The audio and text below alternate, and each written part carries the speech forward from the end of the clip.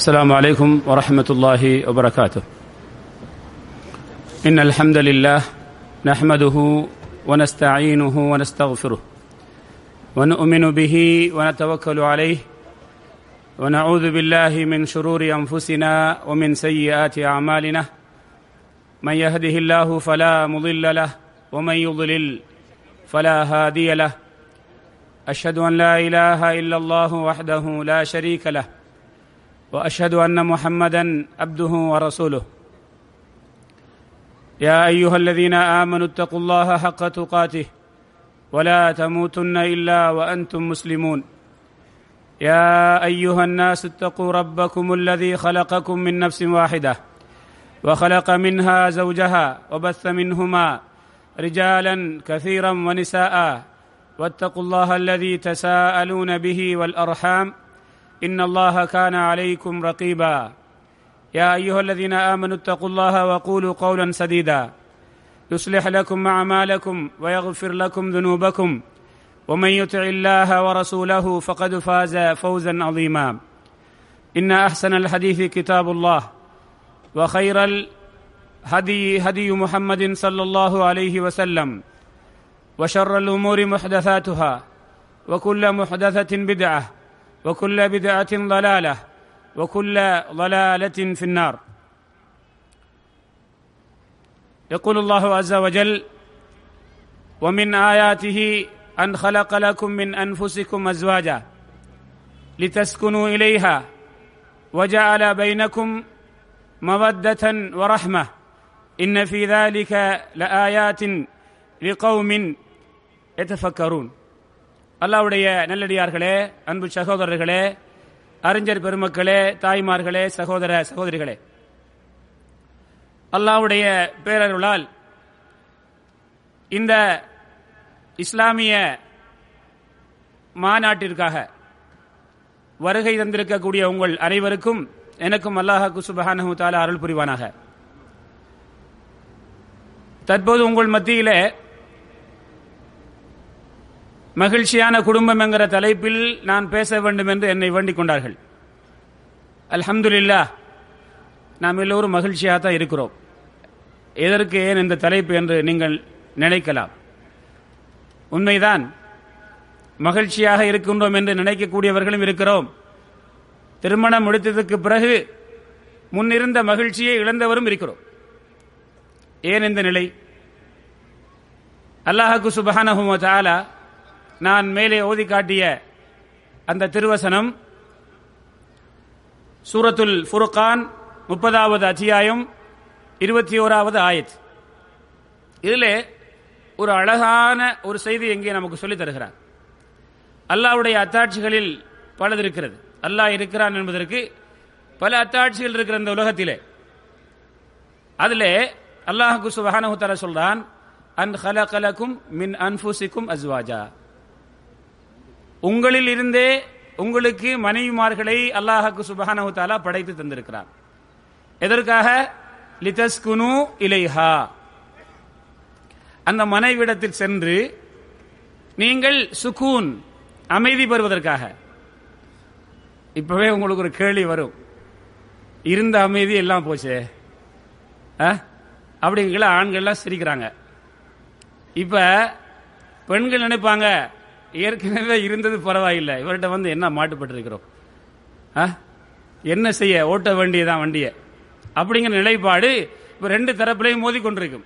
இந்த பயான் முடிஞ்சு வீட்டுக்கு போகல பாத்தீங்களா, மௌல எப்படி கொடுத்தாரு உங்களுக்கு என்றெல்லாம் சொல்லக்கூடியவர்கள் இருக்கலாம். அல்லாஹ் ஆலம். என்ன பார்த்தா விளங்குது. சிலவங்க சிரிக்கிறாங்க மகிழ்ச்சியாக, சிலவங்க பல்லக்கு அடிக்கிறாங்க. நம்முடைய விஷயத்தின் நேரத்தில் சொன்னவருக்கு அதை வச்சுதான் பேசுறாரு அவர். இல்லை, நான் ஒரு மௌலவிங்கிற அடிப்படையில் என்னட்ட சிலர் சொல்லுவாங்க, பாருங்க மௌலவி இப்படி எல்லாம் நடக்குது வீட்டில், ஆண்களும் சொல்லுவாங்க, சில சகோதரிமாரும் அவங்க நம்மளுக்கு தெரியாதவங்க, ஆனா இவர்கிட்ட சொல்லி இதுக்கு சில ஆறுதல் வார்த்தைகளை கேட்கலாம் என்று கேட்கிறாங்க. சுப்ஹானல்லாஹ், அல்லாஹு ரப்புல் ஆலமீன் இந்த ஆயத்தில் சொல்றான், ஆண்களே உங்களுக்கு நான் மனைவிமார்களை உங்களிலிருந்தே படைத்திருக்கிறேன். அப்படின்னு என்ன அர்த்தம் பண்ணிட்டீங்களா? இப்ப இதுல கேள்வி ஒன்று இருக்குது. இன்ஷா அல்லாஹ் இந்த பிரைஸ்ல ஒன்று உங்களுக்கு கிடைக்கும், ஆண்களுக்கு கிடைக்கும், பெண்களுக்கு கிடைக்கும் இன்ஷா அல்லாஹ். அதனால கொஞ்சம் கவனமாக கேட்டீங்கன்னு சொன்னா, அதுக்காக கேட்கறது இல்லை, கொஞ்சம் கவனமாக கேட்கணும். அதற்காக ஒரு ஆர்வம் ஊட்டுறதுக்காக அந்த இதை ஒவ்வொரு நிகழ்ச்சிக்கு பிறகும் ஒவ்வொரு ஆலிம்களும் பேசக்கூடிய பேச்சிலிருந்து ஒரு கேள்வி கேட்கப்படும். விடை சொல்லக்கூடியவர்களுக்கு இன்ஷா அல்லாஹ் பரிசுகள் இருக்கிறது. அல்லாஹ் சொல்றான், உங்களிலிருந்தே உங்களுக்கு மனைவிமார்களை அல்லாஹ் படைத்திருக்கிறார். எதற்காக? லிதஸ்குனு இலைஹா, அந்த மனைவிடத்திலே போய் நீ அமைதி பெறணும். அதே போல அல்லாஹ் சுப்ஹானஹு வ தஆலா சொல்றான், வஜஅல பைனக்கும் மவத்தன் வரஹ்ம, உங்களுக்கு மத்தியிலே வுத், உங்களுக்கு மத்தியிலே அன்பை, ரஹ்மா இரக்கத்தை அவன் ஆக்கியிருக்கிறான். நேற்று வரைக்கும் நீ யாரோ அவள் யாரோ, அதாவது ஆணும் பெண்ணும் சம்பந்தம் இல்லாதவர்கள். சில நேரத்தில் அந்த ஊர் அரைக்கலாம், சொந்த ஒரு தெருவுக்குள்ள இல்ல, ஒரு ரோட்ல கிடையாது, இன்னொரு ரோட்ல, இன்னொரு ஏரியாவில், அல்லது இன்னொரு ஊர்ல, அல்லது இன்னொரு இலாக்காவில், அல்லது இன்னொரு மாநிலத்தில், அல்லது இன்னொரு நாட்டில், அல்லது இன்னொரு கண்டத்தில், கணவன் எங்கேயோ மனைவி எங்கேயோ, யாருக்கும் இரண்டு தெரியும். சில நேரத்தில் ரெண்டு பேருடைய மொழியை வித்தியாசமாக இருக்கும், கலாச்சாரம் எல்லாம் வித்தியாசமாக இருக்கும். அல்லாஹ் சுப்ஹானஹு வ தஆலா சொல்லி காட்டுகிறான், வஜஅல பைனக்கும் மவத்தன் வரஹ்ம, அன்பு, உத் எங்கிருந்தா வந்தோ தெரியும், அல்லாஹ் அலம். சொந்த பெற்றோர்களையும் விளப்பதற்கு அவர்கள் தயாராகிறாங்க. அங்க அவங்களோட வீட்டில் இருந்து அந்த பெண் என்ன செய்கிறாள்? கணவன் வீட்டுக்கு சென்று விடுகிறாள். இப்பதான் அவங்களுக்கு கிடைச்ச உறவு ரஹ்மா, அவர்களுக்கு மத்தியில அன்பு, இரக்கம். இன்ன ஃபீ ذلك لآيات لقوم يتفكرون. இதிலே அல்லாஹ் இருக்கிறான் என்பதற்கு அத்தாட்சிகள் இருக்கிறது சிந்திக்கிற மக்களுக்கு. என் அருமை சகோதரர்களே, இந்த ஆயத்துக்கு நாம் முரண்படுகிறோம் என்று சிலர் சொல்லலாம். ஏன்? அது நமக்குள்ள உள்ள பிரச்சனை, சின்ன பிரச்சனை தான். அதை நாங்கள் விளங்கி கொண்டோம் என்று சொன்னால் இந்த வுத்து, இந்த அன்பு வந்துவிடும், இந்த இரக்கம் வந்துவிடும். கணவன் மனைவி மூலமாக, மனைவி கணவன் மூலமாக அமைதி பெறக்கூடியவர்களாக ஆயிருவாங்க. சுப்ஹானல்லாஹ். சில நேரத்திலே வீட்டில் நாம் என்ன செய்வோம்? கஞ்சை குடிப்போம், உணவாக அமைதி இருக்கும். அந்த வீடு ஒரு குடிசை வீடாக இருக்கும், அங்கே அன்பு இருக்கும், அந்த வீட்டிலே அமைதி இருக்கும்.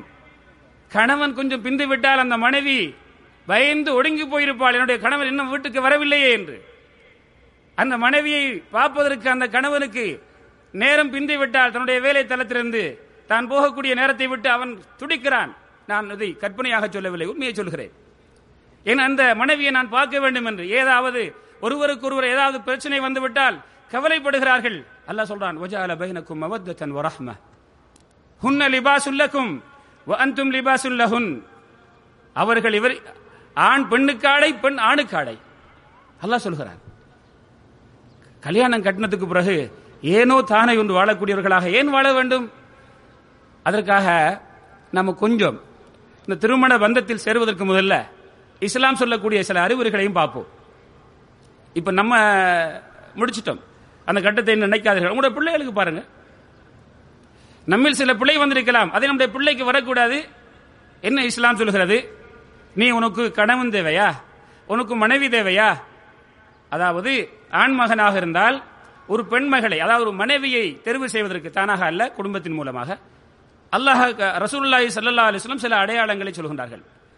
நீ பெண் மகளாக இருந்தால் அவளுக்கு ஒரு ஆண்மகன், அதாவது ஒரு துணை தேவை, அதாவது அந்த பெண்ணுடைய பெற்றோர் மூலமாக ஒரு ஆணை தேடுகின்றார்கள், கணவனை தேடுகின்றார்கள் தன்னுடைய மகளுக்கு என்றால், இரண்டு சாராருக்கும் இஸ்லாம் சொல்லக்கூடிய முக்கியமான அறிவுரைகளில் எந்த ரெண்டு சாராரும் விடக்கூடாத அந்த அறிவுரை என்ன தெரியுமா? இரண்டு சாராரும் நீங்கள் மார்க்கத்தை பார்த்து தேர்வு செய்யுங்கள். ஆண்மகனுக்கு ஒரு துணையை தேடுகின்றீர்களா? பெண்மகளுக்கு ஒரு துணையை தேடுகின்றீர்களா?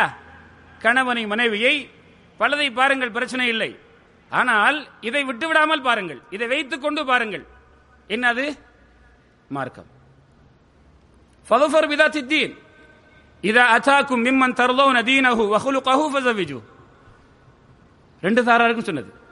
ஆண் தரப்புக்கு சொல்லுகிறது, என்னென்ன காரணத்துக்காக, அழகுக்காக, பணத்திற்காக, குலத்திற்காக நீ ஒரு பெண்ணை தேர்வு செய்யலாம், பிரச்சனை இல்லை. ஆனால் அது நீ இந்த மூண்டை பார்க்காம இரு, பிரச்சனை இல்லை. ஒன்றை பார்க்காமல் முடித்து விடக்கூடாது. அது என்ன? என்னது சொல்லுங்க? மார்க்கம். மார்க்கம் இல்லாமல் முடிவு செய்யாதே. அந்த பெண்ணிடத்திலே நல்ல குணம் இருக்கிறதா, இறையச்சம் உள்ளவராக இருக்கிறாரா அப்படின்னு பார்த்துட்டு முடிவெடுங்க. இன்ஷா அல்லாஹ் அந்த திருமணத்தின் மூலமாக சில பிரச்சனை வரலாம், ஆனா மெயின் பிரச்சனை வராது. ஒரு கணவனுக்கு ஒரு மனைவி என்ன செய்யணும்ங்கிற அந்த உரிமைகளை அந்த மனைவி கொடுப்பாள். இப்படி முடிச்சு நீ வெற்றியை பெற்றுக்க, இந்த சுக்கூன அமைதி அடைந்து கொள்ளு, உங்களுக்கு மத்தியில் அன்பையும் பாசத்தையும் பரிமாறிக்கொள்ளுங்கள், இதுல கிடைக்கும் என்று அல்லாஹ் சொல்கிறார். அதே போல பெண் தரப்பு ஒரு மாப்பிள்ளை தன்னுடைய மகளுக்கு பார்க்கும்போது அதிலே ஸல்லல்லாஹு அலைஹி வஸல்லம் சொல்றாங்க, உங்களிடத்திலே குணத்தையும் தீனையும், நீங்கள் அவருடைய தீனிலும் மார்க்கத்திலும் அவருடைய குணத்திலும் எந்த விதமான பிரச்சனை இல்லை என்று சொல்லக்கூடிய ஒருவர் உங்களிடத்திலே பெண் கேட்டு வந்தால் அவருக்கு இந்த மகளை முடித்துக் கொடுங்கள், பாருங்க பிரச்சனை இல்லை, அவருக்கு என்னுடைய மகளுக்கும் பல பொருத்தங்கள் இருக்கிறா, பாருங்க பிரச்சனை. பொருத்தம் என்றால் ராசி பொருத்தம் அல்ல, சில நேரங்கள் குலங்கள் பார்ப்பாங்க, படிப்பு பார்ப்பாங்க, அது பிரச்சனை இல்லை, பாருங்க, அதுக்கு இஸ்லாம் தடை விதிக்கவில்லை. ஆனால் இதை நீங்கள் பார்க்க வேண்டும், எது? தீனை பாருங்கள், குணத்தை பாருங்கள். இன்னைக்கு சொல்றது என்ன தெரியுமா? தீன் இல்ல, குணமும் இல்ல, மற்ற எல்லாம் இருக்குது. எது? படிப்பு இருக்குது, அழகு இருக்குது, நல்ல குடும்பம். அப்ப குடும்ப தீனை பார்க்கணுமே, அது பிறகு வரும். எது? தீன் பிறகு வரும். ஒருவர் இருக்கிறார் தீன் உள்ளவர், அவர்கிட்ட கொஞ்சம் பண பிரச்சனை இருக்குது, கொஞ்சம் பண குறைவு இருக்கிறது, படிப்புல கொஞ்சம் குறைவு இருக்குது, அவருக்கு முடிச்சு கொடுங்களேன், தீன் பணம் கொஞ்சம் வறுமை பின்னால கொஞ்சம் படிப்பையும் கொஞ்சம் கூட்டிக் கொள்ளலாமே, அப்படிப்பட்ட ஒரு நிலையில் இருக்கிறார், பொருளாதாரத்தினால் அவருக்கு கொஞ்சம் பிரச்சனை ஆகிக்குது. இல்ல இல்ல இல்ல, அது பிறகு வருமென்று முடிச்சு கொடுக்கறதுக்கு பாக்குறது இல்ல. அப்ப என்ன அருமை தாய்மார்களே, சகோதர சகோதரிகளே, இந்த சுக்கூன் அமைதி நமக்கு கிடைக்கணும்டா மார்க்கத்தை நாம் ஒவ்வொருவரும் பார்த்து அதற்கு பிறகு டிசைட் பண்ணணும். போனது முடிஞ்சிட்டு இன்ஷா அல்லாஹ் இனி நம்முடைய பிள்ளைகளுக்கு இருக்கிறவங்களுக்கு இந்த அடிப்படையில் திருமணத்தை நம்ம முடிச்சு கொடுக்க போறோம்னு சொன்னா இந்த சுக்கூன் கிடைக்கும், மகிழ்ச்சி நமக்கு வரும். இன்ஷா அல்லாஹ் மகிழ்ச்சியான ஒரு வாழ்க்கையை வாழலாம். ரசூலுல்லாஹி ஸல்லல்லாஹு அலைஹி வஸல்லம் சொல்றாங்க, திருமணம் என்பது ஈமான்ட பாதி. திருமணம் என்பது என்ன? ஈமானுடைய பாதி. அந்த பாதியை நம்ம சரியாக பார்த்து முடிக்கணுமா இல்லையா? சரியாக தேர்வு செய்யணுமா இல்லையா? ஆகவே இந்த விஷயத்தில் நாம் கவனம் செலுத்தாத காரணத்தினால் பல வீடுகளிலே பிரச்சனைக்கு மேல் பிரச்சனை. திருமணம் முடித்து எத்தனையோ சமீபத்தில் கூட ஒரு சிறிய இளம் பெண், அந்த பெண்ணுடைய குமுறல், எனக்கு சில கேள்வி கேட்டு வராங்க, ஹுல்லா கேட்டிக்கு அந்த பிள்ளை ஹுல்லா கேட்டிருக்கிறது. கணவருக்கும் இந்த பெண்ணுக்கும் இடையிலே, இந்த பிள்ளைக்கும் இடையிலே கிட்டத்தட்ட 12-13 வயதுகள் வித்தியாசம் இருக்கிறது. பொய் சொல்லி முடித்திருக்கிறார். அவருக்கு ஏற்கனவே, அவர் வெளிநாட்டில் இருக்கக்கூடியவர், ஏற்கனவே அவருக்கு ஒரு திருமணம் இன்னொரு வெளிநாட்டு பெண்ணோடு நடந்திருக்கிறது. அதெல்லாம் மறைச்சு கொண்டார். இந்த பெண்ணை முடித்திருக்கிறார், ஏமாற்றி விட்டார். அந்த பெண் என்ன செய்கிறார்? முதல் பெண் மனைவி இந்த பெண்ணுக்கு அவங்க 2 பேரும் இருக்கிற மாதிரி பல போட்டோக்களை அனுப்பிக்கிட்டே இருக்கிறார். இப்ப அந்த பிள்ளைக்கு தெரிய வருகிறது, என்னை ஏமாற்றி விட்டார் என்னுடைய கணவர். அவருக்கு கேட்டா, நீ ஒரு குழந்தை பேத்துக்கிட்டா பிரச்சனை இல்லை, எனக்கு தெரியாது அப்படி என்று சொல்லி ஒரு சாதாரணமாக பேசி முடித்து விடுகிறார். அவர் தீனுள்ளவராக இருந்தால் ஏமாற்றிருப்பாரா? இந்த பிள்ளை ஏமாற்றப்பட்டிருக்குமா? இப்ப பிரச்சனை ஹுல்வாவில் பிரச்சனை நடந்து கொண்டிருக்கிறது. ஃபத்வா கேட்டு வந்தாங்க, சொன்னேன். இப்படி பல பிரச்சனைகளை சில தாய்மார்களோ அல்லது அந்த குறிப்பிட்ட அந்த பெண்களோ கேட்கிறாங்க. வெந்து போய் மனநோயாளிகளாக மாறி அமைதி பெற வேண்டிய அந்த திருமணத்தில் அமைதி இருந்த அமைதியும் இழந்து இப்ப நம்மகிட்ட கேட்கிறாங்க, இப்படியான ஒரு சூழ்நிலைக்கு ஆக்கப்பட்டிருக்கிறோம், என்ன செய்வது? காரணம் என்ன? இஸ்லாம் சொன்ன அறிவுரையை நாம் விட்டு விட்டோம். எத்தனையோ பேர் என்னிடத்திலே, அவர்கள் என் முன்னால் பல கோடீஸ்வரர்கள் கண் விட்டு அழுதிருக்கிறார்கள். அதாவது கண்ணால் கண்ணீர் வடித்து அழுதார்கள். ஏன்? தன் மனைவியினால் கிடைத்த அமைதி இல்லாத வாழ்க்கை, சுக்குவன் என்று சொல்ல அல்லாஹு தஆலா சொல்லக்கூடிய அந்த மனைவியிடத்திலிருந்து அவரிடத்திலே இருந்த அமைதியை இழந்து, பணம் இருக்கிறது, சொத்து இருக்கிறது, நல்ல பங்களாவில் வாழ்ந்து கொண்டிருக்கிறார், பெரிய கார் ஓடிக்கொண்டிருக்கிறார், பார்த்தால் யாரும் சொல்ல மாட்டீர்கள். ஆனால் அவர் என்னிடத்திலே அவருடைய மனைவியின் மூலமாக அவர் படக்கூடிய அதாபை சொல்லி, வல்லாஹில் அலீம் சொல்கிறேன், கண்களால் கண்ணீர் வடித்து அழுகிறார். யாரும் நம்ப மாட்டீர்கள், இவர் அழுவாரா என்று. அல்லாஹ் சொல்லான், நீ தஸ்குனு இலைஹா, அவரிடத்திலே நீ அமைதி பெற வேண்டும். அவர் சொன்னார், என்னுடைய பெற்றோர்கள் வேறு இடத்தில் திருமணம் முடிக்க சொன்னார்கள், நான் அதை மறுத்து முடித்ததின் காரணத்தினால் கிடைத்த தண்டனை என்று சொன்னார். ஆக இந்த நிலை நம்முடைய பிள்ளைகளுக்கு வரக்கூடாது. அமைதி பெற வேண்டும் என்றால், மகிழ்ச்சி கிடைக்க வேண்டும் என்றால், நாம் செய்ய வேண்டிய முதல் வேலை எங்களிடத்தில் என்ன இருக்க வேண்டும்? இந்த மார்க்கம். இதை பார்த்து ஆணையும் பெண்ணையும் நாம் தேர்வு செய்ய வேண்டும். அடுத்ததாக, என இந்த குறுகிய நேரத்தில் சில முக்கியமான சில செய்திகளை மட்டும் தொட்டு வைக்க விரும்புகிறேன். ஆண்களை பொறுத்தவரையிலே நாம் செய்ய வேண்டிய, மனைவிக்கு செய்ய வேண்டிய சில உரிமைகள் இருக்கிறது. அல்லாஹ் ரப்புல் ஆலமீன் சொல்கிறான், வலஹுன்ன மிஸ்லுல் லதி அலைஹின்ன பில் மஅரூஃப். அந்த பெண்களுக்கு அவர்கள் கணவன்மார்களுக்கு செய்யக்கூடிய கடமைகள் இருப்பது போல கணவன்மாருக்கும் மனைவிமார்களுக்கு செய்யக்கூடிய உரிமைகள் இருக்கிறது என்று அல்லாஹ் சுப்ஹானஹு வ தஆலா சொல்கிறான். 2வது அத்தியாயம் 228வது ஆயத்திலே. அதே போன்று அல்லாஹ் சுப்ஹானஹு வ தஆலா சொல்கிறான், வஆஷிருஹுன்ன பில் மஅரூஃப்.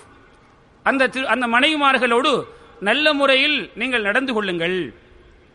மனைவிமாரோட அன்பாக பாசமாக நீங்கள் நடக்க வேண்டும் என்று ரப்புல் ஆலமீன் திருமறையிலே சொல்லி காட்டுகிறார். ஸல்லல்லாஹு அலைஹி வஸல்லம் அவங்க சொன்னாங்க, இஸ்தௌசு பின்னிசாஇ கைரா. ஆண்களுக்கு சொன்னாங்க, உங்களுடைய மனைவிமாரோட நீங்க நல்ல முறையில் நடந்து கொள்ளுங்கள். அப்ப இது எங்களுக்கு இஸ்லாம் சொன்ன கடமை. ஒரு கணவன் தன் மனைவிக்கு என்னென்ன உரிமைகளை வழங்க வேண்டும். அதுல முக்கியமான சில விஷயத்தை மாத்திரம் சொல்கிறேன். அந்த மனைவிக்குரிய அத்தனை செலவையும் நாம தான் செய்யணும். மனைவிக்குரிய அத்தனை செலவையும் யார் செய்யணும்? கணவர் தான் செய்ய வேண்டும். சாப்பாடு, உணவு, அந்த பெண்ணுக்கு உடுப்பு, அந்த பெண்ணுடைய மருத்துவம், அதே போன்று அந்த பெண்ணுக்கு குடியிருப்பதற்கான வீடு, இதையெல்லாம் கொடுக்கக்கூடிய பொறுப்பு யாருக்கு? கணவனுக்கு. கணவன் மனைவியிடத்திலிருந்து எதுவும் வாங்கக்கூடாது. இது நம்முடைய நாடுகள் நடக்கக்கூடிய ஒரு பெரிய கொடுமை. சீர்தினம், வரதட்சணை, சீர் வரிசை, அது போன்று முதல் பிள்ளை பிறப்பதென்றால் அது மாமனார் தான் அதுக்கு பொறுப்பு. அது என்ன எழுதப்படாத சட்டங்கள். சுப்ஹானல்லாஹ். அல்லாஹ் என்ன சொல்கிறான்? வஅலல் மௌலூதி லஹு ரிஸ்குஹுன்ன வ கிஸ்வத்துஹுன்ன பில் மஅரூஃப். 2வது அத்தியாயம் 233. அதாவது அந்த பிள்ளைக்கு சொந்தக்காரர், அந்த பிள்ளையுடைய தந்தை தான் அந்த பிள்ளையின் தாய்க்கு அவருடைய மனைவிமார்களுக்கு என்ன செய்யணும்? அவர்களுக்கு உடுப்புடவை கொடுக்க வேண்டும், உணவு கொடுக்க வேண்டும் நல்ல முறையிலே. ஆக என் அருமை சகோதரர்களே, உங்களுடைய பெண்களுக்கு மனைவிமார்களுக்கு அனைத்து செலவுகளுக்கும் நீங்க தான் பொறுப்புதாரிகள். அதை ஸல்லல்லாஹு அலைஹி வஸல்லம் எப்படி சொல்லாங்கன்னா, நீ அணிகிற ஆடைய, நீ உண்ணக்கூடிய உணவை. அப்படின்னா என்ன அர்த்தம்? நான் அணியக்கூடிய ஆடையின் தரத்தில் உள்ள ஆடையை என் மனைவிக்கு நான் கொடுக்கணும். என்னுடைய ஆடை வேற, நான் ஆண். என்னுடைய மனைவிக்கு இந்த ஆடையை கொடுக்கணும் இஸ்லாம் சொல்லல. நான் உடுக்கிற அந்த தரத்தில் உள்ள ஆடையை என் மனைவிக்கு கொடுக்க வேண்டும். நான் உண்ணக்கூடிய அந்த உணவுடைய தரத்தை என்னுடைய மனைவிக்கு நான் கொடுக்க வேண்டும். ஆக சமமாக நீங்கள் 2 பேரும் வாழ்க்கையில் பங்காளிகள், சமமாக எல்லாத்தையும் கொடுக்கணும் என்று இஸ்லாம் சொல்லி காட்டுகிறது. அதே போல அன்புள்ளவர்களே, நம்மிடத்தில் எல்லாரையும் சொல்லல, நம்மிடத்தில் விடுபட்டிருக்கக்கூடிய நம்ம ஒரு சில விஷயங்கள் என்னண்டா, எங்களோட மனைவியோட சந்தோஷமாக அளவலாவி அன்பாக அவர்களை மகிழ்விக்கக்கூடிய சில சந்தர்ப்பங்களை நாம் கொடுத்து பழக்க வேண்டும். எப்ப போனாலும் கட்டுப்பாடு, எப்ப போனாலும் சட்டங்கள், எப்ப போனாலும் இப்படிதான் செய்யணும், இப்படி செய்யக்கூடாது. வீட்டுக்குள் நுழையும் போதே சில குறைகளை சொல்லிக்கொண்டே நுழைவது. இதே அப்படி செய்யல, இதே எப்படி செஞ்சீங்க, இப்படி நடக்குதா இல்லையா? அவங்க என்ன நம்மளுடைய வீட்டுடைய ஹவுஸ் மேடா வச்சுக்கிறோமா, இல்ல ஹவுஸ் வைஃப்? அவங்க எங்களுடைய மனைவிமார் எங்களுக்கு ஹவுஸ் மேட் அல்ல, அவர்கள் எங்களுடைய வீட்டு ஒரு பணிப்பெண் அல்ல, என்னுடைய வாழ்க்கை துணைவி. அவளுடைய சந்தோஷத்தில் நான் சந்தோஷம் அடைய வேண்டும், அவளுடைய கவலையில் நானும் பங்கெடுக்க வேண்டும். அவளும் ஒரு மனிதன், நோய் இருக்கும். சில நேரத்திலே தன்னுடைய குடும்ப நிலை நினைத்து, தன்னுடைய உடலை நினைத்து, தன்னுடைய பிள்ளைகளை நினைத்து உள்ளத்தில் வருத்தம் இருக்கும். சில சோகமான காட்சிகளை சந்தித்திருப்பாள். அப்படியான நிலையில் வீட்டில் சில குறைகள் நடக்கும். அதை நீ புரிந்து கொள்ள வேண்டும், நீ விளங்கி நடக்க வேண்டும். அப்படி நடக்கல என்று சொன்னா அந்த மனைவியுடைய உள்ளத்துல எப்படி சந்தோஷம் வரும்? எப்படி ஒரு அமைதியான வாழ்க்கையை வாழ முடியும்? அந்த பெண் விடவும் முடியாது, வாழவும் முடியாது. இப்படியான ஒரு அதாபை இஸ்லாம் சொல்லிக் கொடுக்கவில்லை. ஸல்லல்லாஹு அலைஹி வஸல்லம் அவர்கள் எல்லா விஷயத்திலும் முன்மாதிரி, எல்லா விஷயத்திலும் எங்களுக்கு முன்மாதிரியாக திகழ்ந்தவர்கள். இந்த விஷயத்திலும் முன்மாதிரியாக திகழ்ந்திருக்கிறார்கள். ஹைருக்கும் லி அஹ்லி வ அன ஹைருக்கும் லி அஹ்லி. உங்களில் சிறந்தவர்கள் உங்களுடைய மனைவிமார்களிடத்தில் சிறந்தவர்கள். நான் அழைத்து சொல்லுவேன், என் மனைவிமார்களிடத்தில் நான் சிறந்தவர் என்ற பெயர் பெற்றிருக்கிறேன். நம்மில் எல்லோரும் அப்படி சொல்ல முடியுமா? நீங்க நல்லவர் என்றா இஸ்லாம் சொல்லுகிறது, உங்க மனைவி உங்களுக்கு சர்டிபிகேட் கொடுக்கணும். தாய்மார்கள் கேட்டுக்கிட்டு இருக்கிறாங்க, இப்ப கை கூட தட்டலாம். நமக்கு சப்போர்ட்டாக என்னது பயான் நடந்து கொண்டிருக்கிறது. உண்மைதான். நீங்க நல்லவர் என்பதை எனக்கும் உங்களுக்கு மத்தியில் 2 ஹவர் அந்த சந்திப்பு ஆபீஸில் ஒரு சந்திக்கக்கூடிய ஒரு இடத்துல சிரிச்சு பேசி கதைப்பதோடு உங்களை நான் முடிவெடுக்க முடியாது. உங்களுடைய அந்தரங்கங்களை எல்லாம் அறியக்கூடிய மனைவி சொல்லணும். அதுவும் அவங்கள உள்ளத்தால் சொல்ல வேண்டும். என் கணவர் மாஷா அல்லா அல்லாஹ் எனக்கு கொடுத்த ஒரு பெரிய அருட்கொடை. அப்படி எத்தனை பேர் இருக்கிறீங்கன்னா கை வைத்துக்கொண்டு கேட்டால் நான் அதுக்கு தயார் இல்லை. நான் அது கேட்க வரல. உங்களோட நம்மளோட மனைவிமார் சொல்லணும், எனக்கு அல்லாஹ் கொடுத்த ஒரு வரம், ஒரு அருட்கொடை. சுப்ஹானல்லாஹ். ரசூலுல்லாஹ் அவங்க சொல்லாங்க, வஅன கைருக்கும் லி அஹ்லி, நான் என்னுடைய மனைவிமார்களிடத்தில் உங்களை விட சிறந்தவராக இருக்கிறேன். சில அந்த சந்தர்ப்பங்களை நான் உங்களுக்கு சொல்லி காட்டுகிறேன். உர்வத் இப்னு ஜுபைர் ரலியல்லாஹு தஆலா அவங்க சொன்னாங்க, ஆயிஷா ரலியல்லாஹு தஆலா அவர்கள் சொன்னதாக, ஒரு முறை ஸல்லல்லாஹு அலைஹி வஸல்லம் அவர்களை என்னுடைய ஹுஜ்ரா, என்னுடைய அறையின் வாசலில் நான் பார்த்தேன். அல்லாஹ் மீது ஆணையாக, பள்ளிக்குள்ளே, அதாவது ரசூலுல்லாஹ்வுடைய வீட்டுக்கு அடுத்தது பள்ளி அல்லவா. அப்ப ரசூலுல்லாஹி ஸல்லல்லாஹு அலைஹி வஸல்லம் அவர்கள் என்னுடைய அறை, ரசூலுல்லாஹ்வுடைய மனைவிமார்களுடைய வீடுகள் அல்ல, அது அறைகள், 2 பேர் தூங்கலாம் அவ்வளவுதான். அந்த அறையின் வாசலில் நின்று கொண்டிருக்கிறார்கள். பள்ளி வாசலுக்குள் ஹபஷா நாட்டு அந்த வீரர்கள், அம்பெய்து அந்த மல்யுத்தம் பண்ணக்கூடியவர்கள் விளையாடி கொண்டிருக்கிறார்கள். அப்போது ஸல்லல்லாஹு அலைஹி வஸல்லம் அவர்கள் அவங்க என்னையும் பார்க்க விடுறாங்க. எப்படி பார்க்க விடுறாங்கன்னா, அவங்களுடைய தோள் புயத்தில் நான் கன்னத்தை வச்சுக்கிட்டு அவங்க என்ன மறைச்சுக்கிறாங்க. நான் அந்த விளையாட்டை பார்த்து கொண்டிருக்கிறேன். எந்த அளவுக்கு என்று சொன்னால், ஸல்லல்லாஹு அலைஹி வஸல்லம் அவர்கள் நான் திரும்பும் வரைக்கும் அவங்க போக மாட்டாங்க. சொல்லுவாங்களா, இந்த சின்ன வயசு ஒரு பெண்ணு இந்த தேவையில்லாத விஷயங்கள்ல எவ்வளவு டைம் போகாடுறாங்க, ஒரு ஜாலியா பேசுறாங்க ஸல்லல்லாஹு அலைஹி வஸல்லம். இந்த சின்ன வயசு பெண்ணு தேவையில்லாத விஷயங்கள்ல இவங்க விளையாட்டுக்கள்ல டைம் ஒதுக்குறாங்களே அப்படி என்று சொல்லி ஸல்லல்லாஹு அலைஹி வஸல்லம் ஜோக்கடிக்கிறாங்க. யாரோட? ஆயிஷா ரலியல்லாஹு தஆலா அன்ஹா அவங்களோட கூட. நான் கேட்கிறாங்க என்கிட்ட, இன்னொரு ஹதீஸ்ல வருகிறது, போதுமா அப்படி கேட்கிறாங்க. போதுமா? இல்ல போதாது, இன்னும் விடுறாங்க இதுவரைக்கும் நான் போதும் என்று சொல்லும் வரைக்கும். அன்புள்ளவர்களே, இப்படி நாங்க செய்திருக்கிறோமா? எங்களோட மனைவிமார ஒரு சந்தோஷமா எடுத்து கூட்டிட்டு போறது, அவங்களுடைய உள்ளத்தில் மகிழ்வு. நான் ஜோக் அடிக்கிறதுக்கு பேசல, உண்மையா சொல்கிறேன்.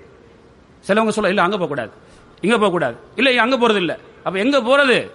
வீட்டுக்குள்ளேயே வைத்திருந்தால் அப்ப அவங்க என்ன செய்யணும்? இஸ்லாம் அனுமதித்த இடங்களுக்கு கூட்டிக்கிட்டு போடும். இப்ப இந்த நாடுல அல்ஹம்துலில்லாஹ் பிரச்சனை ஒன்றும் கிடையாது. நம்ம நாடுகள்ல பல இடம் இருக்குது, எல்லா இடத்துக்கும் போக முடியாது. எந்த இடத்தில் மார்க்க பிரச்சனை இல்லையோ அங்க போறது, அவர்களை மகிழ வையுங்கள். இது இஸ்லாம். ஸல்லல்லாஹு அலைஹி வஸல்லம் அவர்கள் சில திருமணங்களிலே பாட்டுகள் ஒன்று நீங்க படிக்கிறீங்களான்னு கேட்கிறாங்க. இந்த மார்க்கம் ஒரு விரிவான மார்க்கம், சந்தோஷத்தை ஏற்படுத்தும் மார்க்கம். பாட்டு என்றால் மியூசிக் பாட்டு அல்ல, தவறான கருத்துக்களை பதிந்த பாட்டு அல்ல, இஸ்லாம் அனுமதித்த பாட்டுகள். அப்படி இல்லையா? பாட்டுங்களன். ரசூலுல்லாஹ்வுடைய வீட்டில் சின்ன பிள்ளைகள் படிச்சிருக்கிறாங்க, அதை அனுமதிச்சாங்க ஸல்லல்லாஹு அலைஹி வஸல்லம். சில சந்தர்ப்பங்களில் அல்லாஹ்வுடைய நபியை அல்லாஹ்வுடைய அந்தஸ்துக்கு உயர்த்து படித்த போது இதை படிக்காதீங்க, எங்க முன்னால படிச்சதை படிங்கன்னு சொன்னாங்களா இல்லையா? ஆக இப்படி எங்களுடைய பெண்களை நாங்கள் மகிழ்விக்க வேண்டும். எங்களுடைய பெண்களுடன் நாம் அளவலாவி அவர்களுடைய உள்ளங்களில் சந்தோஷம் ஏற்படுற அளவுக்கு சில நேரத்தில் சந்தோஷம் அவங்களுக்கு வந்திக்கா வரலையா, மகிழ்வோடு இருக்கிறாங்களா இல்லையா என்பதை செக் பண்ணி பாருங்க. அப்படியான சந்தர்ப்பங்களை நீங்க கொடுத்து பாருங்க. இன்ஷா அல்லாஹ் முன்னால் இருந்ததை விட இப்போது நிலைமை மாறி இருக்கும். அதே போல ஜைனப் பின்த் அபி சலமா ரலியல்லாஹு தஆலா அவங்க அறிவிக்கிறாங்க. அதாவது உம்மு சலமா ரலியல்லாஹு தஆலா அவங்களுடைய மகளார் உம்மு சலமா ரலியல்லாஹு தஆலா அவங்க சொன்னாங்க, ஒரு முறை ரசூலுல்லாஹி ஸல்லல்லாஹு அலைஹி வஸல்லம் அவரோட இருக்கும்போது எனக்கு மாதவிலக்கு வந்து விட்டது. அப்ப நான் எழுந்து போய் என்னுடைய அதற்காக அணியக்கூடிய ஆடையை அணிந்து விட்டு வந்தேன். ரசூலுல்லாஹி ஸல்லல்லாஹு அலைஹி வஸல்லம் கேட்கிறாங்க, உங்களுக்கு விலக்கு வந்திருக்கிறதா? அதனாலவா என்னை விட்டு நீங்கள் சென்று வேற ஆடையை அணிந்து வந்தீர்கள்? ஆம் யா ரசூலல்லாஹ். இல்ல, என்னோட வந்து நீங்க உறங்குங்க. அதாவது என்ன செய்யல, விலக்கி வைக்கவில்லை, தூரமாக்கி வைக்கவில்லை. எங்கள் மனைவி, அதற்கும் இதற்கும் சம்பந்தம் இல்லை. அந்த நேரத்தில் உடல் உறவில் மாத்திரம் ஈடுபடக்கூடாது, அவ்வளவுதான் தடை. மனைவியோடு வளமை போன்று என்ன செய்யலாம்? உறங்கலாம். அந்த மனைவியோடு நாம் உண்ணலாம், அனைத்தையும் செய்யலாம். அந்த உடல் உறவு மாத்திரம் தான் எங்களுக்கு தடுக்கப்பட்டிருக்கிறது. அந்த உம்மு சலமா ரலியல்லாஹு தஆலா அன்ஹா அவர்கள் அறிவிக்கிறார்கள், ஸல்லல்லாஹு அலைஹி வஸல்லம் அவர்கள் நோன்புடன் இருக்கும்போது எனக்கு முத்தம் கொடுப்பார்கள். அப்ப மனைவியோடு அந்த நோன்பு காலம், அதாவது இது ஒரு மசாலா ஃபிக்ஹியா, நோம்போடு முத்தமிடலாமா மனைவியா என்பதில் கருத்து முரண்பாடு இருக்கிறது. நான் அதை இங்கு பேச வரல. அந்த ஒரு இபாதத்து செய்து கொண்டிருக்கும் போது கூட ஸல்லல்லாஹு அலைஹி வஸல்லம் என்னுடன் விருப்பமாக இருக்கின்றார்கள் என்பதை வெளிப்படுத்தி இருக்கிறார்கள். அது மட்டுமல்ல, அல்லாஹ்வுடைய நல்லடியார்களே, சில சம்பவங்களை நபி அவருடைய மனைவிமார்கள் மார்க்கம் தங்கி இருக்கின்றது என்பதற்காக சொல்றாங்க. உம்மு சலமா ரலியல்லாஹு தஆலா அன்ஹா அவர்கள், நானும் நபி ஸல்லல்லாஹு அலைஹி வஸல்லம் அவர்களும் ஜனாபத்தின் மூலமாக, உடலுறவு மூலமாக குளிப்பு கடமையாகி ஒரு பாத்திரத்திலிருந்து நாங்கள் என்ன செய்திருக்கிறோம்? குளித்திருக்கிறோம். அந்த ஜனாபத்து குளிப்பை நிறைவேற்றுவதற்கு ஒரு பாத்திரத்தை நாம யாரா சொல்லுவோம்? அப்படி ஏன் சொல்றாங்கண்டா, மார்க்கம் இருக்கிறது. இது என்ன விளங்குது? இவ்வளவு உறவாக அன்பாக நெருங்கி வாழ்ந்திருக்கிறார்கள். சுப்ஹானல்லாஹ். அப்படி நம்ம செய்திருக்கிறோமா? சில ரிவாயத்துகள்ல வருகிறது, ஸல்லல்லாஹு அலைஹி வஸல்லம் அவர்கள் அவங்களுடைய மனைவி என்ன குளிப்பாங்களா, குளிக்கல எனக்கு விடுங்கன்னு ஒவ்வொருவரும் தண்ணியை எடுத்து குளித்து அந்த மகிழ்வை வெளிப்படுத்தி காட்டிருக்கிறார்கள் அருமை ரசூலுல்லாஹி ஸல்லல்லாஹு அலைஹி வஸல்லம். ஆக அன்புள்ளவர்களே, தயவு செய்து மனைவிமார்களிடத்தில் சில குறைகள் இருக்கலாம். ஸல்லல்லாஹு அலைஹி வஸல்லம் சொல்லாங்க, அது சில வருகிறது. அந்த பெண்ணிடத்திலே நிறைய நலவுகள் இருக்கும். ஆனால் ஒரே ஒரு குறை இருந்து ஒரு குறைக்காக அவ்வளவு நிறைகளை நீங்கள் மறக்கலாமா? அது நியாய உணர்வா? மனிதன் அல்லவா? மனித பண்புகளில் ஒன்று இருக்கலாம் அல்லவா? அந்த ஒரு குறைதானே, 99 நிறையை நீங்கள் மறந்து வாழ்வது நியாய உணர்வா என்று எங்களுக்கு இஸ்லாம் கேட்கின்றது சகோதரர்களே. அப்ப ஒரு குறையை மறைக்க வேண்டும். அந்த பெண்ணிடத்திலே அதை அன்பாக அழகாக சொல்லி இதை இப்படி செய்யக்கூடாது என்று சொன்னால் நிச்சயமாக அவர்கள் ஏற்றுக்கொள்வார்கள். அது மட்டுமா, ஸல்லல்லாஹு அலைஹி வஸல்லம் அவர்கள் ஒருமுறை ஆயிஷா ரலியல்லாஹு தஆலா அன்ஹா அவர்கள், அதாவது ஒரு பிரயாணத்தில் போறாங்க சஹாபாக்களோட. அந்த நேரத்தில் ஆயிஷா நாய் கூட போறாங்க. ஸல்லல்லாஹு அலைஹி வஸல்லம் அவங்க பிரயாணம் போகும்போது என்ன செய்வாங்க, மனைவிமார்கள்ல பல மனைவிமார் இருந்ததுனால அவங்க துண்டு போட்டு என்ன செய்வாங்க, எல்லாத்திலும் நியாயமா நடப்பாங்க. இந்த முறை யாருக்கு வருது, அவங்க தான் வாரது. அப்ப அந்த முறை ஆயிஷா நாயுடைய பேர் வந்தது. கூட்டிட்டு போறாங்க. போகும்போது சொன்னார்கள், ஆயிஷா ரலியல்லாஹு அன்ஹா அவரிடத்திலே நாங்க ஓடி பார்ப்போமான்னு கேட்கிறாங்க. எது ஓடி பார்க்கலாமா? நாம் அப்படி யாராவது செஞ்சிருக்கிறோமா? ரசூலுல்லாஹ் எப்படி அன்பாக வாழ்ந்திருக்கிறாங்க. அன்பு, அதாவது அன்பாக வாழ்ந்தார்கள் என்பதை இந்த சம்பவங்கள் சொல்லித் தருகின்றது. ஹதீஸ் புகாரி முஸ்லிம் போன்ற கிரந்தங்கள் வரக்கூடிய ஹதீஸ். என்ன கேட்கிறாங்க, ஓடலாமா? அப்ப சரி ஓடலாம். அப்ப ரசூலுல்லாஹ் அவங்க சொல்லாங்க, சஹாபாக்களை கொஞ்சம் முன்னால போங்க, நீங்க நானே என்னுடைய மனைவி கொஞ்சம் ஓட போறோம். பாருங்க எவ்வளவு பாசத்தை காட்டிருக்கிறார்கள், எவ்வளவு மார்க்கத்தை போதித்தவர்கள், எவ்வளவு ஜுஹூத், எவ்வளவு இஸ்லாத்திலே நாம் எவ்வளவு விஷயங்களை பின்பற்ற வேண்டும் என்று ஹராம் ஹலால் எல்லாம் சொன்னவங்க இங்க எப்படி செய்யறாங்க, ஓடி பார்க்கலாமா? ஓடுறாங்க. ஓடி யார் வந்தார்கள் அந்த முறை? யார் வந்தது? ஆயிஷா ரலியல்லாஹு அன்ஹா அவர்கள். இப்ப அவங்களுக்கு பெரிய சந்தோஷம், இன்னைக்கு நான் வந்துட்டேன் அப்படின்னு சொல்லிட்டு. ரசூலுல்லாஹி ஸல்லல்லாஹு அலைஹி வஸல்லம் என்ன செய்யல, ஒண்ணுமே சொல்லல.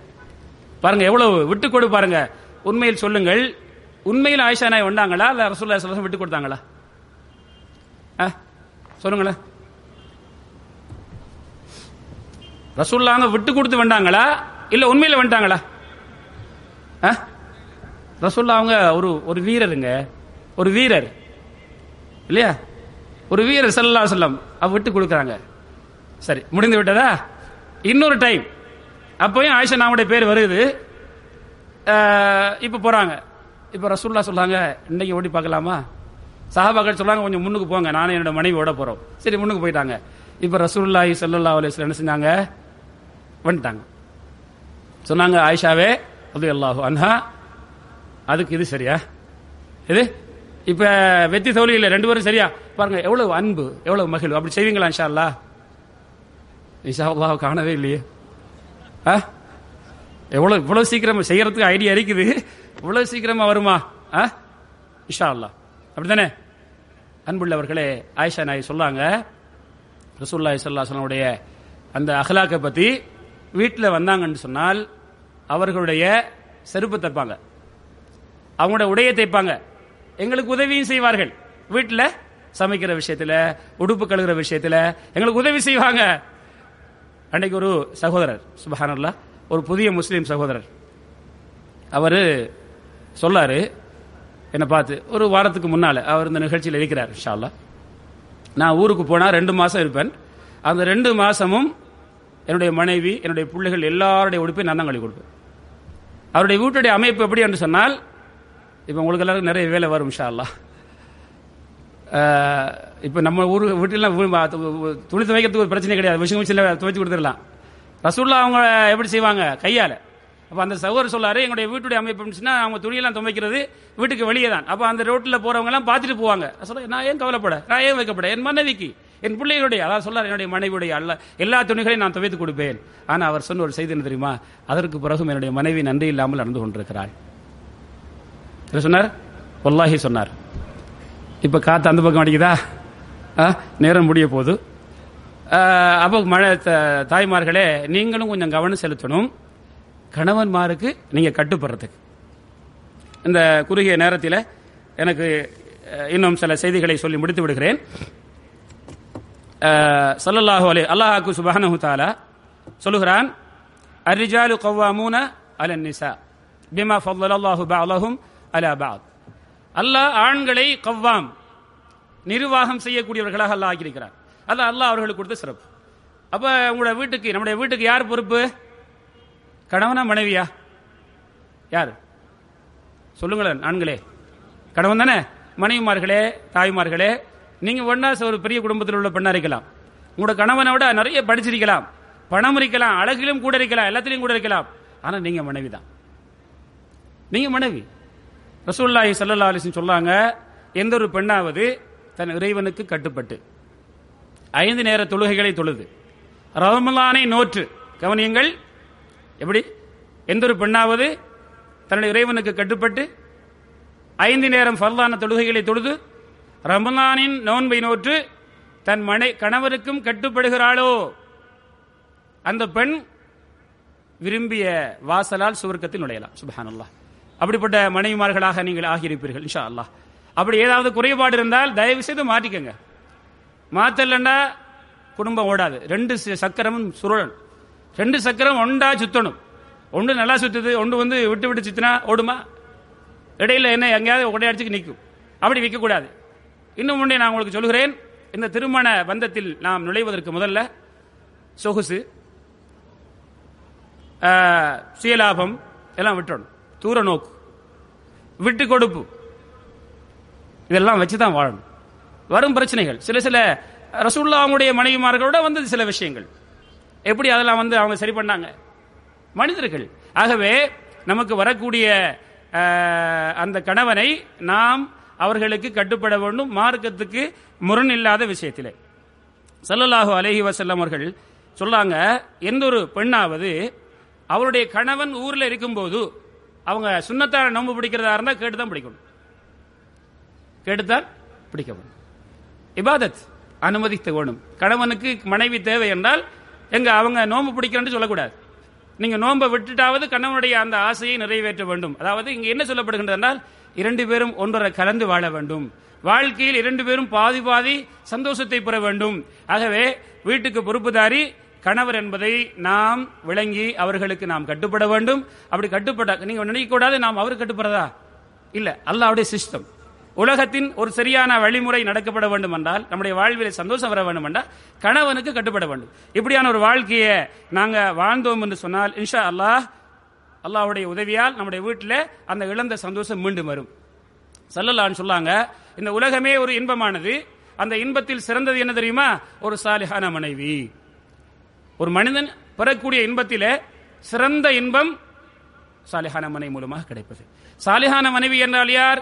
ஸல்லல்லாஹு அலைஹி வஸல்லம் சொல்கிறார்கள், தாய்மார்களே கவனமாக கேளுங்கள். ஒரு கணவன் தன்னை பார்த்தால் அந்த கணவனை சந்தோஷப்படுத்துவாள் பல முறைகள்ல. அப்ப ஒரு கணவன், ஒரு மனைவி கணவனை சந்தோஷப்படுத்த வேண்டும். அந்த கணவன் கட்டளை பிறப்பித்தால் கட்டுப்படுவாள்.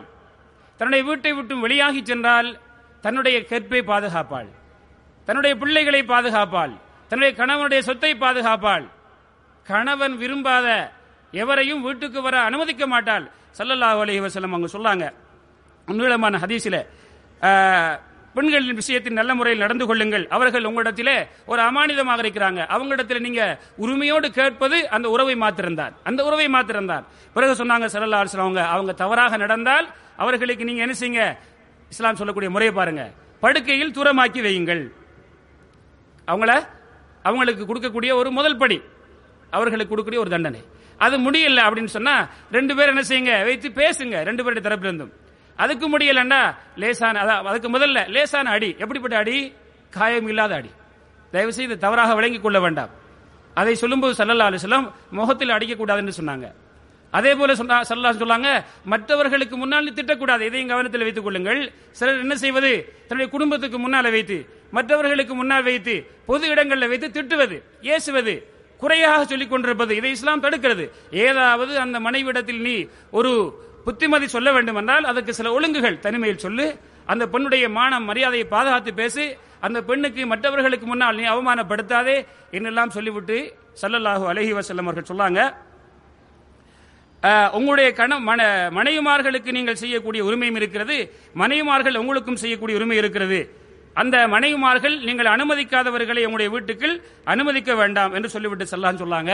நீங்கள் அவர்களுக்கு செய்ய வேண்டிய உரிமை என்ன தெரியுமா? அவர்களுக்கு நல்ல முறையில் உடையையும் உணவையும் கொடுக்க வேண்டும். அதே போல இஸ்லாம் சொல்கிறது, கணவனுடைய அமைதி இல்லாமல் பெண்கள் வெளியில் செல்லக்கூடாது. சில பெண்கள், குறிப்பாக வெளிநாட்டில் வாழக்கூடியவங்க ஆண்கள், பெண்கள் ஊர்ல இருப்பாங்க, என்ன செய்வாங்க தெரியுமா? கணவன்கிட்ட கேட்க மாட்டாங்க, போயிடுவாங்க. இவர் எத்தனை முறை சொல்லி அவருக்கு முடியாம போயிருக்கும். இஸ்லாம் அதை தடுக்கிறது. உங்களுடைய வீட்டிலிருந்து போவதாக இருந்தால் கணவனிடத்தில் அனுமதி கேட்டுக்கொண்டு போக வேண்டும் என்றெல்லாம் இஸ்லாம் நமக்கு சொல்லக்கூடிய இந்த சட்டத்திட்டங்களை நீங்க உங்களுடைய மனசுல பதிய வைத்துக் கொள்ளுங்க. அதே போல இஸ்லாம் சொல்லுகிறது, இந்த கணவன் வீட்டுக்குள் வந்தால் அந்த கணவனை சிரித்த முகத்தோடு வரவழைப்பாள், உள்ளுக்கு வரவழைப்பாள், அழைப்பாள் என்று ஸல்லல்லாஹு சொன்னாங்க. ஆகவே என் அருமை சகோதர சகோதரிகளே, இப்படிப்பட்ட நல்ல குடும்பமாக நாம் வாழ்ந்து மகிழ்ச்சியான குடும்பமாக மாறுவோம். இன்ஷா அல்லாஹ் இதனுடைய இன்னும் ஒரு வாய்ப்பு கிடைத்தால் மீதியை உங்களுக்கு சொல்கிறேன். எங்களுக்கு இப்போது தேநீர் நேரம் கொடுக்கப்பட போகின்றது. அதை நீங்கள் அறிந்து மகரிபுடைய தொழுகைக்கு முன்னால் இன்ஷா அல்லாஹ் மகரிபு தொழுகைக்காக தயாராகுங்கள். தயவு செய்து இந்த அரங்கம் தமிழ் மக்களுக்காக இன்று ஏற்பாடு செய்யப்பட்டிருக்கிறது. உண்மையில் நான் இந்த இடத்துல ஒரு செய்தி சொல்ல விரும்புகிறேன். இது ஒரு காடாக இருந்த இடம். சுப்ஹானல்லாஹ், பல சகோதரர்கள் இதற்காக இரவு பகலாக உழைத்தார்கள். அல்லாஹ் அவர்களுக்கு ரஹ்மத் செய்யட்டும். இந்த நிகழ்ச்சி ஏற்பாடு செய்யப்பட்ட ஒரே ஒரு நோக்கம், இந்த நிகழ்ச்சியிலே முஸ்லிம் சகோதரர்கள் வந்திருக்கிறார்கள், முஸ்லீம் இல்லாத சகோதரர்கள் வந்திருக்கிறாங்க, சகோதரிகள் வந்திருக்கிறாங்க. நாம் எல்லோரும் தமிழ் பேசக்கூடியவர்கள், ஒரு கலாச்சாரத்தை கொண்டவர்கள். நம்முடைய மூதாதைகள் பிரித்த ஒன்றினால் தான் மதமாக பிரிந்திருக்கிறோம். இன்ஷா அல்லாஹ் அது சம்பந்தமான ஒரு தலையங்கத்தில் மகரிபுக்கு பிறகு உங்களுக்கு நிகழ்ச்சி நடக்க இருக்கிறது. நீங்கள் எல்லோரும் எங்களுக்கு ஒத்துழைக்க வேண்டும். உரிய நேரத்தில் தேநீரை அருந்துவிட்டு இங்கேயே தொழுகை நடக்கும். இன்ஷா அல்லாஹ் இங்கே நடக்கக்கூடிய தொழுகையுடைய அந்த இமாமோடு சேர்ந்து தொழுவோம். உடனடியாக நீங்கள் உங்களுடைய சஃப்களில் இருந்து இந்த நிகழ்ச்சியை, அடுத்த நிகழ்ச்சியை உடனடியாக ஆரம்பிப்பதற்கு எங்களுக்கு உதவி செய்யுங்க. இன்ஷா அல்லாஹ் உதவி செய்வதற்கு ஆண்களுக்கு எங்களுடைய தாவாசனுடைய கீழ் மாடியில் இருக்கிறது, பெண்களுக்கு முதல் மாடியில் இருக்கிறது. இன்ஷா அல்லாஹ் உடனடியாக இந்த இடத்துல வந்து இந்த நிகழ்ச்சியை, அடுத்த நிகழ்ச்சியை ஆரம்பிப்பதற்கு உதவி செய்யுங்க. இன்ஷா அல்லாஹ் அதுவரை உங்களுக்கு தேநீருக்காக இடை நிறுத்தப்படுகிறது. அல்லாஹ் சுப்ஹானஹு வ தஆலா என்னையும் உங்களையும் மகிழ்ச்சியான குடும்பமாக வாழ, அதில் நாம் ஏதாவது குறைவிட்டிருந்தால் அதை இன்ஷா அல்லாஹ் இந்த நிகழ்ச்சிக்கு பிறகு முழுமைப்படுத்துவோம். ஆகிர தாவானா அல்ஹம்துலில்லாஹி ரப்பில் ஆலமீன். அஸ்ஸலாமு அலைக்கும் வரஹ்மத்துல்லாஹி வபரகாத்துஹ். பெண்கள் ஆண்களுடைய விலாயிலிருந்து படைக்கப்பட்டவர்கள். விலா எலும்பில் மேல் பகுதி கோணலானது. அதாவது பெண்களிடத்தில் சில வளைவான குணங்களும் இருக்கும். அப்படி இருந்தா ஒரே அடியில் நிமித்த போகாதீங்க அந்த பண்பை, அந்த குறையை. அப்படி ஒரே அடியில் நிமித்த போனால் உடைந்து விடும். அதுதான் விவாகரத்து என்று சொன்னார்கள். அதே நேரத்தில் அதை நிமிர்த்தாமலும் விட்டு விடாதீர்கள். நிமித்தினா பிரச்சனை வரும், அப்படியே விட்டு விடுவோம். இல்ல, கொஞ்சம் கொஞ்சமாக நிமித்துங்க. நீங்க நிமித்தாமல் விட்டு விட்டால் வளைவு கூடிக்கொண்டே போகும் என்று சொன்னார்கள். அதுக்கு முதல் கட்டமாக அதை நிமித்துவதற்கு, அந்த பெண்ணிடத்திலே உள்ள குறையை சரி பண்ணுவதற்கு சொன்ன வழி என்னவென்றால் நல்லுபதேசம் செய்யுங்கள். அப்ப சில நேரத்தில் அந்த பெண் குடும்ப வாழ்க்கையை பத்தி இன்னும் ஒன்றுமே தெரியாது. அப்ப அவங்களுக்கு இந்த நம்ம சாதாரணமாக நம்முடைய நண்பிகளுடன், பெற்றோர்களுடன், சகோதர சகோதரிகளுடன் பட்ட மாதிரி கணவனுடன் படுவது பெரிய ஒரு விபரீதத்தில் கொண்டு விடும் என்பதை உணர்ந்து தன்னை திருத்திக் கொள்வாங்க. சொல்லுவாங்க, என்னை மன்னிச்சுக்கங்க, என்னுடைய இயல்பில குடும்பத்தோட நான் ஒரே ஒரு பிள்ளை தான், வீட்டுக்கு செல்லத்தோட வளர்த்தாங்க, நான் எதை சொன்னாலும் ஒன்றும் பண்ண மாட்டாங்க, ஆனா அப்படி நினைச்சு செஞ்சுட்டேன். இனி குடும்ப வாழ்க்கை என்றால் இப்படி எல்லாம் புரிந்து விட்டது, நான் இனி அப்படி பண்ண மாட்டேன்னு தன்னை திருத்திக்குவாங்க. அது அவங்களுக்கு என்ன செய்யல, அது அந்த முறை அவர்களுக்கு பயனளிக்கவில்லை என்றால் இரண்டாவது ஒரு கட்டத்தை இஸ்லாம் செய்ய சொல்கிறது. என்ன? இவ்வளவு காலமும் மனைவி இல்லாமல் தூங்க மாட்டார், மனைவியின்றி அவருடைய வாழ்க்கை அமைதி இல்லாமல் இருக்கும். ஆனால் இந்த மனைவி எனக்கு இப்படியெல்லாம் கட்டுப்பட மாட்டாள் என்று சொல்லும்போது அவர் மனம் வருத்து விடுகிறார். என்ன செய்கிறார்? முதல் கட்டம் எனக்கு பயனளிக்கவில்லை, இரண்டாவது கட்டத்துக்கு செல்கிறார். அது என்ன தெரியுமா? ஃபஹ்ஜுருஹுன்ன ஃபில் மலாஜிஅ, தூக்கத்தில் அவளை நீ கொஞ்சம் ஒதுக்கி வைத்து தூங்கு. இது உண்மையில் பாசமுள்ள மனைவிக்கு நான் குடும்பமாக வாழ வேண்டும், என் எதிர்காலத்தை நல்ல முறையில் அமைத்துக் கொள்ள வேண்டும், பல சந்ததிகளை இந்த சமூகத்திற்கு நான் உருவாக்க வேண்டும், இந்த இஸ்லாத்திற்கு இந்த சமூகத்திற்கு நான் உருவாக்க வேண்டும் என்று நினைத்த அந்த மனைவி புரிந்து கொள்வாள், இது நம்முடைய பெரும் ஆபத்தில் இந்த பிரச்சனை கொண்டு முடித்துவிடும் என்று தன்னை திருத்திக் கொள்வாள். இது இரண்டாவது கட்டம். மூன்றாவது கட்டம் சொல்கிறது, இந்த ரெண்டு கட்டமும் பயனளிக்கவில்லை என்றால் மூன்றாவது கட்டத்தை சொல்கிறது இஸ்லாம், லேசான தட்டு போடு. அடி என்றால் பொக்ஷன் அல்ல, ஹாஸ்பிட்டல் ஒன்று சேர்க்கிற மாதிரியான அடி அல்ல, இல்லைங்களா? ஒரு தட்டு போடு. அணைத்த கை அடிக்கிறது, இரக்கத்துடன் அணைத்த கை என்று அடிக்கிறது. அது சாதாரணம், அதாவது ரோஷம் வார அடின்னு அர்த்தம். தயவுசெய்து தவறாக விளங்கிக் கொள்ள வேண்டாம். இப்ப சொல்லலாம் போயிட்டு, கேட்டீங்களா பயான், குர்ஆன் ஹதீஸ் அடிக்க சொல்லுது, இனிமேல் கவனம், எப்படின்னா இனி அடிதான் அப்படின்னு சொன்னா தவறாக புரிந்து விட வேண்டாம். முஸ்லீம் அல்லாத சகோதர சகோதரிகள் இருக்கிறீங்க, தவறாக புரிஞ்சு கொள்ள வேண்டாம். இஸ்லாமா அடிக்க சொல்லுது, நல்ல காலம் இஸ்லாத்தில் இல்லாது அப்படின்னு நினைக்க வேண்டாம்.